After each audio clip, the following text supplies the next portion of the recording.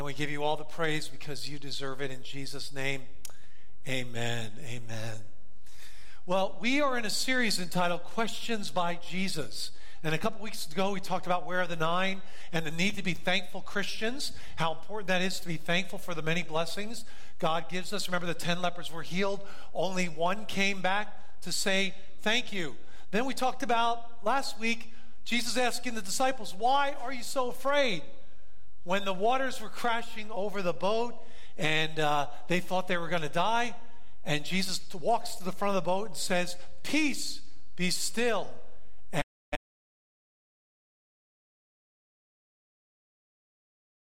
Why do you have so little faith? To have amazing faith in God, and faith casts out fear. I was driving my car this week, and I had a pretty amazing spot in my car that I came to, a mark, if you will, in my car mileage that I came to. And I had to stop and take a picture. Of course, I wasn't driving when I took this picture. But here was the mileage. I just happened to catch my eye. And this won't happen for another 100,000 miles. Here it is. 266,000 miles, 666. Now, do you think I was pretty careful driving during that mile? No, I didn't care at all. Why?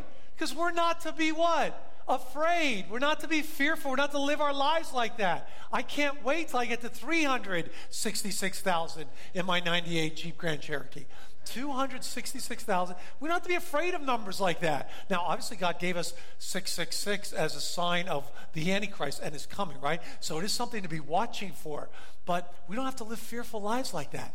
This is not an unlucky number. And God hasn't left me during that time. We're to live bold lives that are courageous for Jesus Christ. Today, I want to talk about this. Do you love me more than these? A question that Peter was asked by Jesus, and it's an important question. Here's the bottom line. Peter was discouraged and defeated following his failure leading up to the cross, but Jesus wanted to restore him, recommission him, and remind him of the importance of following him even in times of great disappointment. We're going to see an amazing recommissioning, a restoration of Peter. And to me, it's a very encouraging part of the Word of God because it tells me that God wants to restore us. When we fail, when we fall short, God wants to make it right. Jesus wants to make it right. I'd like you to turn your Bibles to John chapter 21, an amazing story of restoration. Now remember, Peter had denied Christ how many times? 3 times. Who did he deny Christ to? A servant girl, basically, outside in the temple courts. He'd been with Jesus for 3 years, and while Jesus was inside being tried, a mockery of justice, and eventually Jesus would be led to be crucified, Peter was outside denying him 3 times. In fact, at one point he cursed and said, I don't even know the man. Now, could Peter be restored? I'm sure he was wondering that. Could he really be used by God again? Could God forgive him for denying Jesus 3 times? Yes, he could. Yes, he could. Let me read this. I liked how one writer put it. After his denials, Peter was acutely aware of his own inadequacy, his own failings, his own weakness. Rather than stepping out into the power of the resurrection and moving forward with Jesus' call on his life to be an apostle, Peter had reverted back to being a fisherman. And evidently, he brought the others with him. Like an athlete who lets down the team in a big moment, Peter had fumbled the ball after vowing to be a superstar. Remember, he said, even if everybody else falls away, I will not. I will die for you, Jesus. And Jesus prophesied that, will you die for me, Peter? Before the cock crows, you'll deny me 3 times. Before the rooster crows, you'll deny me 3 times. That's exactly what happened. I believe Peter was discouraged and disillusioned, and he felt like quitting, like giving up. I don't know if you've ever been there, but this passage should speak to all of us. The disciples were struggling with guilt, all of them. They'd all run away. They've all fled. Failure, shame, discouragement. They felt like giving up, and Peter certainly experienced that when he said, hey, I'm going back fishing. Let's read it. John 21, verse 1. After this, Jesus revealed himself again to the disciples by the Sea of Tiberias. And he revealed himself in this way. Simon Peter, Thomas called the twin, Nathanael of Cana in Galilee, the sons of Zebedee, and 2 other of his disciples were together. Simon Peter said to them, I'm going fishing. They said to him, we will go with you. They went out and got into the boat, but that night they caught how many fish? Nothing. I've been there. I've had that same experience at the men's fishing outing, men's ministry. I caught nothing. Just as the day was breaking, Jesus stood on the shore, yet the disciples did not know that it was Jesus. Jesus said to them, children, do you have any fish? Now, what's the one question fishermen don't want to hear when they've caught nothing? Yeah, how many fish do you have? 0. Have you caught any fish? They answered, no. He said to them, cast the boat on the right side of the boat, and you will find some. Now, here's a great miracle right here. They did it. You would think, why would a fisherman ever do that? Well, what difference does it make what side of the boat I cast the net on? He said to them, cast the boat on the right side of the net, and you'll find some. So they cast it, and now they were not able to haul it in because of the quantity of fish. The disciple whom Jesus loved, who was that, by the way? Who was the disciple that Jesus loved? John, the guy who was writing this account. The disciple whom Jesus loved therefore said to Peter, it is the Lord. When Simon heard that it was the Lord, he put on his outer garment, for he was stripped for work, and threw himself into the sea. The other disciples came in the boat, dragging the net full of fish, for they were not far from the land, about 100 yards off. When they got out on the land, they saw a charcoal fireplace with fish laid on it and bread. Jesus said to them, bring some of the fish that you've just caught. So Simon Peter went aboard and hauled the net ashore, full of large fish, 153 of them. And although there were so many, the net was not torn. Jesus said to them, come and have breakfast. Now none of the disciples dared to ask, who are you? They knew it was the Lord. Jesus came and took the bread and gave it to them, and so with the fish. This was now the 3rd time that Jesus revealed to the disciples after he was raised from the dead. When they had finished breakfast, here it is. Jesus said to Simon Peter, Simon, son of John, do you love me more than these? He said to him, yes, Lord, you know that I love you. He said to him, feed my lambs. He said to him a second time, Simon, son of John, do you love me? He said to him, yes, Lord, you know that I love you. He said to him, tend my sheep. He said to him a 3rd time, Simon, son of John, do you love me? Peter was grieved because he said to him the 3rd time, do you love me? And he said to him, Lord, you know everything. You know that I love you. Jesus said to him, feed my sheep. Here's the first thing I want to remember from this passage. It's this. Come to Jesus as you are at the earliest opportunity. Come to Jesus as you are at the earliest opportunity. I love how Peter responds when he knows that it's the Lord standing on the shore. He puts on his outer garment. He jumps into the water. He can't wait for the boat to eventually get to shore. He has to get to Jesus as soon as possible. But I'm sure as he approaches, he's reminded again of the times that he failed Jesus, the 3 denials. But he wanted to get to Jesus. He jumped in the water and swam to shore. I wanted to get there as soon as possible. And I love that picture of coming to Jesus. I don't know if there's anyone here today who has not made a decision for Christ. You don't know the awesome God that created you. You don't know that he went to the cross to die on the cross for you. Maybe you know it, but you don't believe it.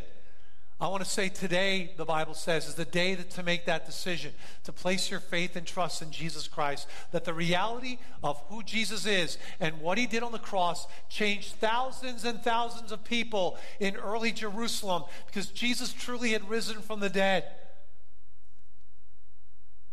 It's a powerful message.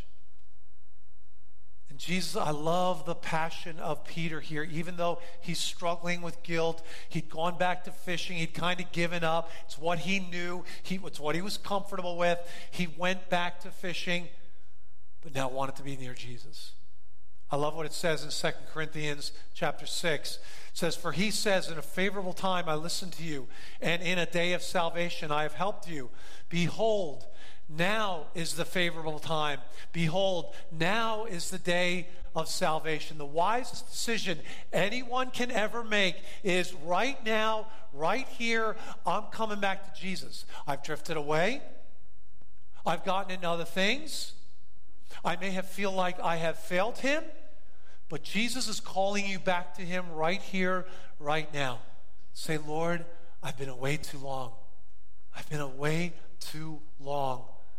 I need to realize that the most important decision I will ever make is to make myself right with you, is to draw near to you, to do what you said, Jesus, to put my faith and trust in you. Like the verse we all know, God so loved the world that he gave his only son, that whosoever believes in him will not perish, but have everlasting life. He told that to Nicodemus. Hey, Nicodemus, you have to believe in me.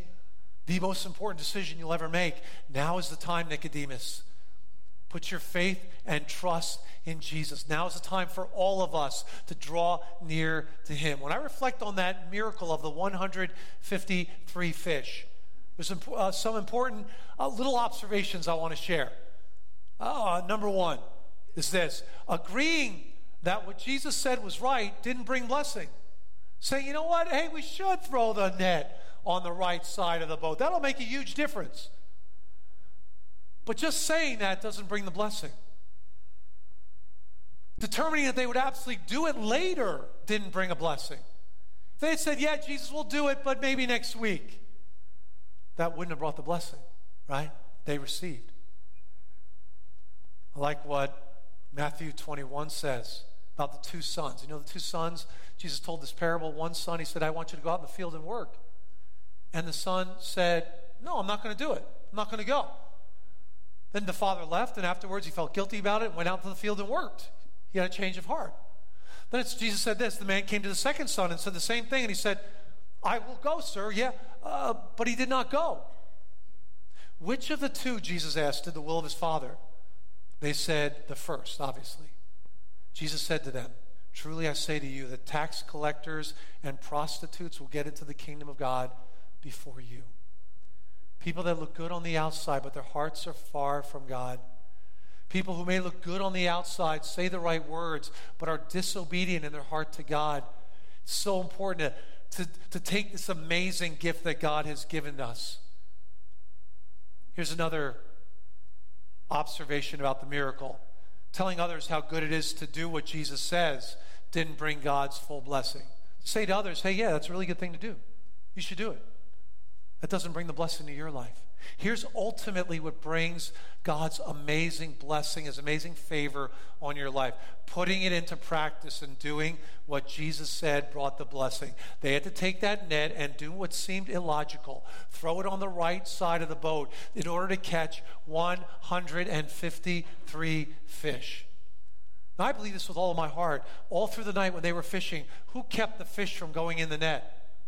God did.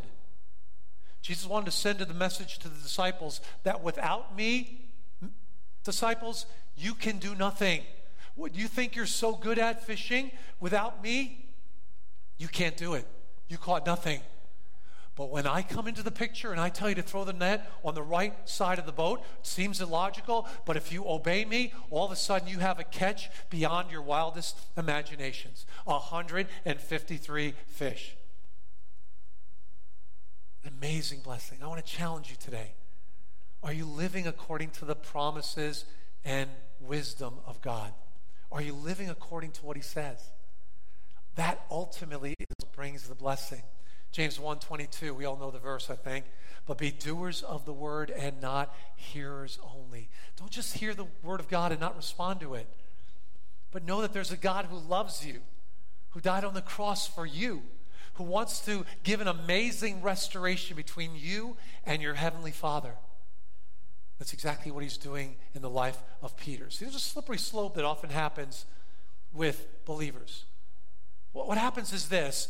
They lose biblical perspective on life. They don't see life through the lens of God's word, and they begin to doubt the power of God, and they get disgruntled with God, and they don't understand why God is allowing this or that, and they begin to question God and who he is. And then what happens is this: they focus on problems and failures rather than on what they have in Christ. They see their problems and failures and somehow begin to drift away from God as if God is failing. And then they begin this negative self-talk. God can't use me. I've drifted too far away. God can't use me. I have failed him too badly. My sins are too serious. He can never use me. Then what happens after that? They isolate themselves from other believers. They pull away from other Christians and from fellowship and from being with other believers. And they believe that they are defeated in their struggle. And ultimately, they wrongly conclude that there's no hope. And that's probably where Peter was at. How could God ever forgive me? How could Jesus ever forgive me? I denied him 3 times. I cursed and said I didn't even know him. How could he ever forgive me of that? Those same feelings that the disciples were struggling with, the guilt and the failure and the shame and the discouragement and the feeling like they wanted to give up, maybe you have struggled with in your life. But I want to tell you today with all the conviction I can, our God is an amazing God. He wants to draw you back. He wants you in a right relationship with him. He doesn't want you drifting away anymore. He wants you to believe that by the power that he can give you, just like the disciples, when Jesus told them, throw the net on the right side, 153 fish, with me, you can accomplish great things. With me, you can accomplish great things. I want to tell you, today is the day to make a change. Now is the day to come back to Jesus. Then the second thing I want to remember is this. Remember, Jesus' grace can overcome our greatest sins. There are people that have said to me, oh, Mel, you don't know my background. You don't know my sins. You don't know what I've done. I've done some pretty terrible things. I said, and I've said this many times, obviously, we are all sinners, amen? We're all sinners at the foot of the cross. And if there's one thing the cross demonstrates to us is how powerful the love of God is, how amazing the sacrifice of Christ on the cross is to cover even our greatest sins. See, the temptation is to go back when you get down, to give up. Oh, I'm not good at this. See, Peter denied Christ 3 times. You might be reminded of the words of Jesus in Matthew 10:33. He said, he who denies me before men, I will what? Deny before my Father who is in heaven. Wow. Wow. And as shocking as it is that Peter denied Christ 3 times, we know in our own hearts there are moments when we've denied Christ. Times when we could have taken a stand for Jesus and didn't. Times when we could have told others about Christ and we're silent. And in our own heart, we feel like, man, Lord, I just denied you. That's why I love John 21 so much. Because for me, it's an amazing message of hope. It's an amazing message of forgiveness. It's an awesome message of the love of Christ. It's an awesome message. People have asked me, is denying Christ the unforgivable sin? Because if it is, I've done it, and I feel so guilty. I feel so guilty about it. I've denied Christ. Is it unforgivable? I've heard there's an unpardonable sin that's talked about in the Bible. What is that? Let me tell you exactly what it is. It talks about that sin in Mark chapter 3. Let me read the verse to you. Jesus said this, truly I say to you, all sins will be forgiven the children of man, and whatever blasphemies they utter, but whoever utters a blasphemy against the Holy Spirit never has forgiveness, but is guilty of eternal sin. Here's what the unpardonable sin is. It's ultimately rejecting the work of the Holy Spirit in your life to lead you to salvation, to lead you to the point of repentance and putting your faith in Christ. If you reject that and you die in that rejection, that sin is unpardonable. Like what one author said, the only unpardonable sin today is that of continuous unbelief. There is no pardon for a person who dies in his rejection of Christ. The Holy Spirit is at work in this world, at work in your life, convicting the unsaved of sin, righteousness, and judgment. If a person resists that conviction and remains unrepentant, then that person is choosing hell over heaven. That is the unforgivable sin. I've told people, if you're feeling convicted about possibly committing the unpardonable sin, you could not have committed it. The Holy Spirit would never waste his time on someone who committed an unpardonable sin. If you're feeling convicted about something, that's the work of the Holy Spirit telling you to come back to Jesus. Think of Peter, a man who had been with Jesus 3 years, a man who walked on water. He saw Lazarus raised from the dead, and yet was too afraid to acknowledge Christ before a servant girl. But he would be forgiven. In fact, he would become the leader of the early church. You know, I love the words here that are used in the text. Now, it represents the Aramaic language, which Peter and Jesus were speaking, but this represents what happened in the Greek. See, when Jesus said, "Do you love me?" he used the word agape in the text. It writes the word agape here. Agape is that love you've probably heard about, unconditional love, this highest of loves, right? Most noble of loves, self-sacrificing love. Peter, do you love me? Peter responds by saying, "Yes, Lord, you know that I phileo you." Now, he uses the word phileo because the guilt that he was experiencing was so great. He knew that he could not say, "Oh, yes, Lord, I love you," with this really powerful agape, unconditional love, when the denials were fresh in his memory. So when Jesus says in the Aramaic, "Hey, Peter, do you have a unconditional love for me?" Peter responds by saying, using the word phileo here, "Yes, Lord, I have a strong affection for you." He didn't have the strength to even acknowledge that level of love for Jesus. Jesus says it a second time. Jesus says, "Peter, do you agape me?" Peter uses the same word, "Yes, Lord, I love you, phileo you." Then the third time, the text says this, Peter was grieved because he said to him a third time, "Do you love me?" Jesus comes down to his level. Jesus abandons the word agape and uses the word here, phileo. "Peter, do you have a strong affection for me?"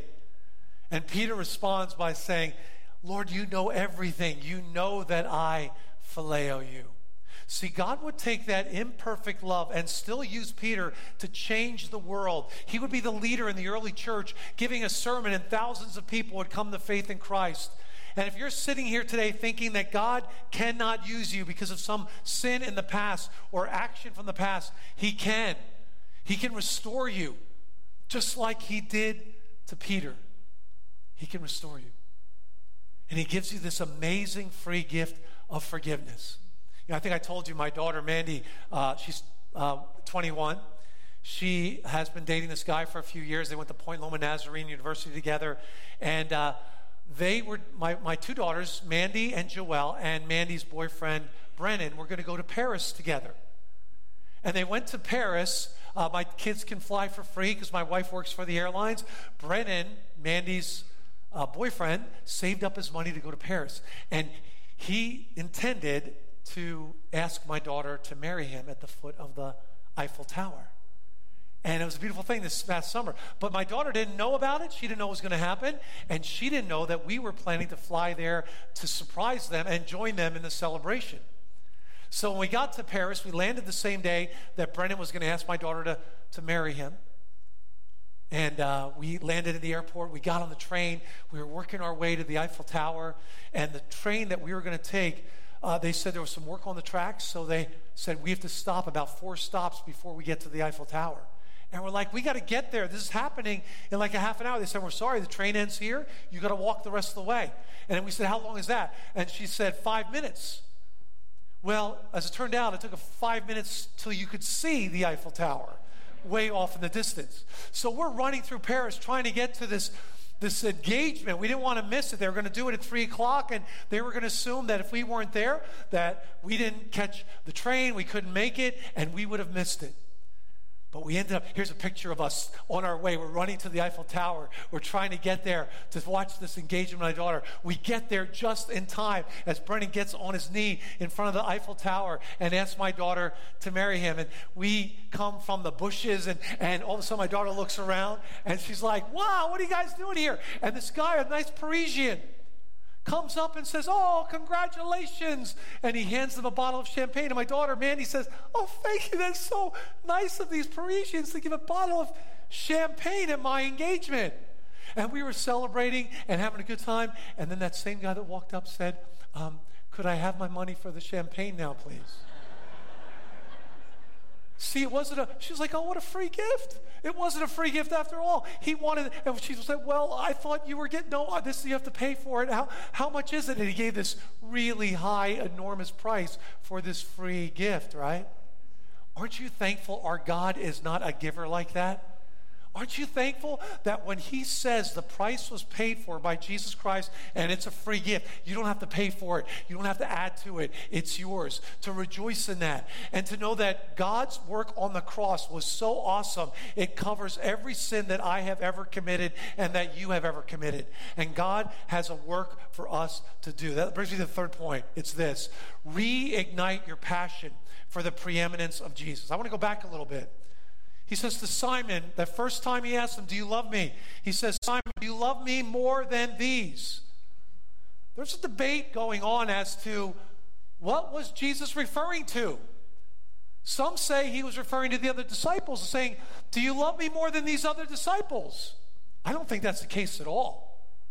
I don't think Jesus would want to say that in front of the other disciples. I do think this was a public restoration of Peter in front of the other disciples. See, Peter had gone back to fishing, what he knew best, what he loved a great deal. And as they're sitting around with the 153 fish and the fishing boat right there and the nets on the shore, I believe Jesus is saying to Peter, Peter, do you love me more than all the accoutrements of fishing, all the accessories of fishing? Do you love me more than all of these things that you're so comfortable with?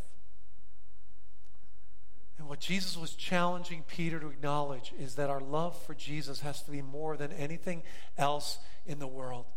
More than anything else, that Jesus needs to have first place in our lives. And as we come to Jesus and understand his amazing grace, here's our part.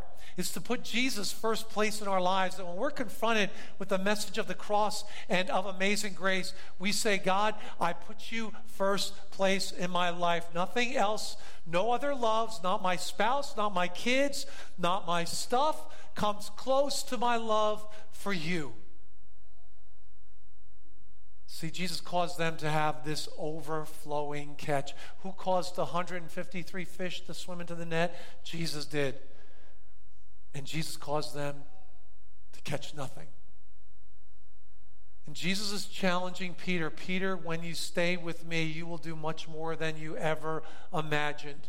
When you are empowered by me, you'll make a difference in all of eternity. And that leads me to the fourth point. It's this. Receive what Jesus is excellent in giving to others.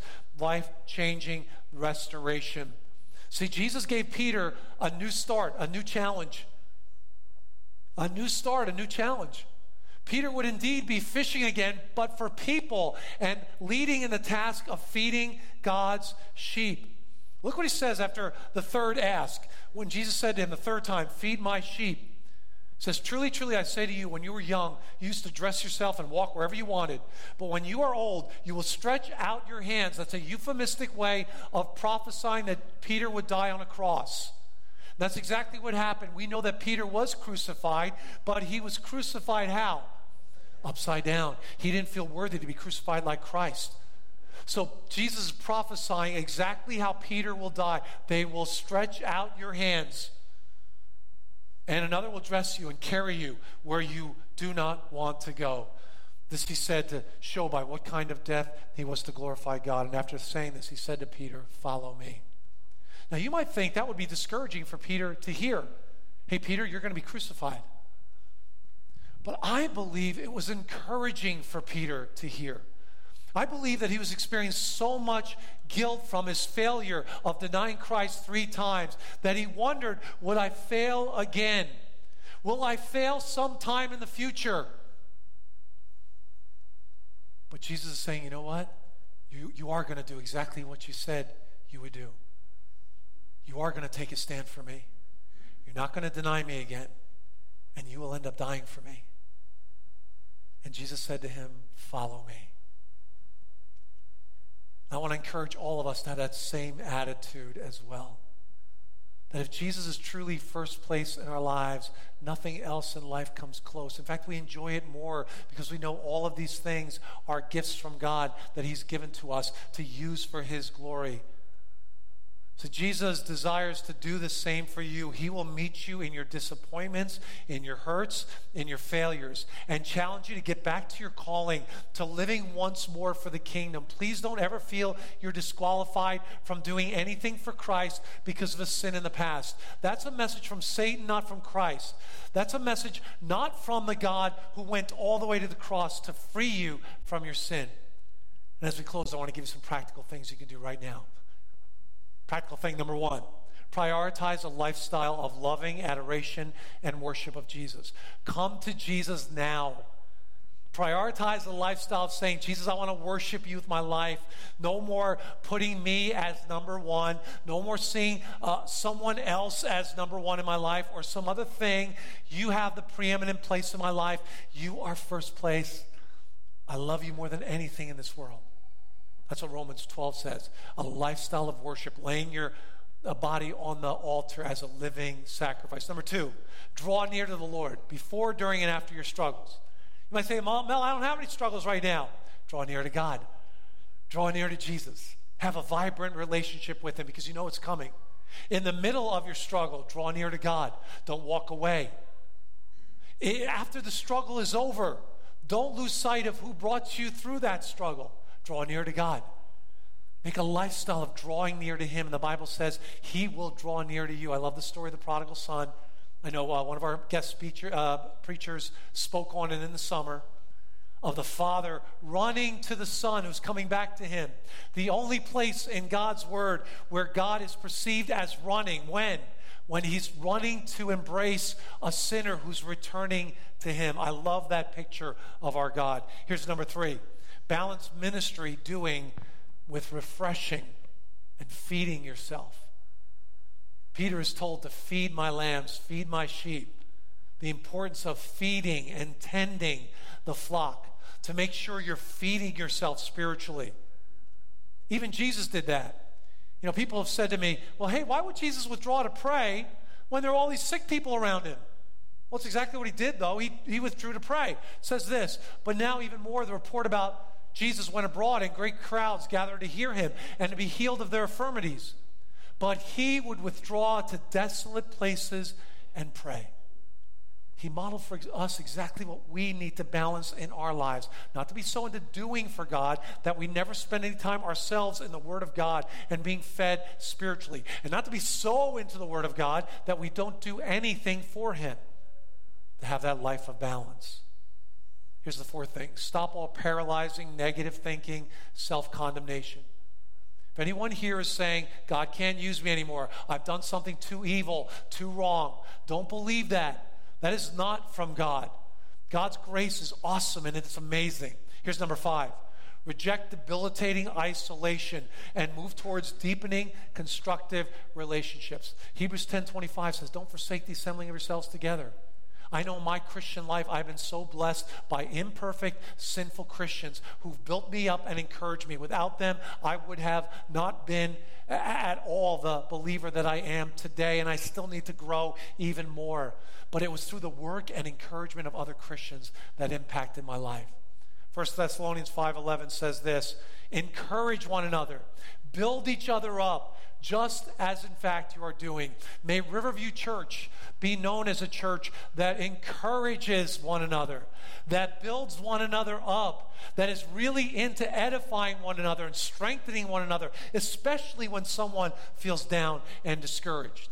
And lastly this, seek to help and serve others as you shift the focus away from yourself. See, what Jesus told Peter in essence is this, Peter, do you love me? Serve others. Do you love me? Serve others. And that same message is true for the church today. Husbands, serve your wives. Wives, serve your husbands. Parents, serve your children. Children, serve your parents. People in church, serve one another. And demonstrate that amazing love of Jesus Christ that has changed your life. Amen, church? Amen. Let's bow our hearts in prayer. And as your hearts are bowed today, Maybe today is your day to say, Lord, I place my faith and trust in you. And right now in your seat, you can do that. You're confronted by the amazing love of this God that created you, and you know you've never placed your faith and trust in what he did for you on the cross. You can tell him right now, Lord Jesus, I believe you died on the cross for my sins. Forgive me. Come into my life and take control of my life. I want you to have first place in my life. And the moment you do that, you're forgiven. You're adopted into the family of God, and you're changed by his power. Lord, we love you today. Thank you for how you restored Peter in such a loving, gentle, and merciful way. And you used him in a powerful way to build the church. God, we pray that each one of us would experience the full realization of our calling to make a difference in eternity for you. Lord Jesus, we love you. And we pray this in Jesus' name. Amen.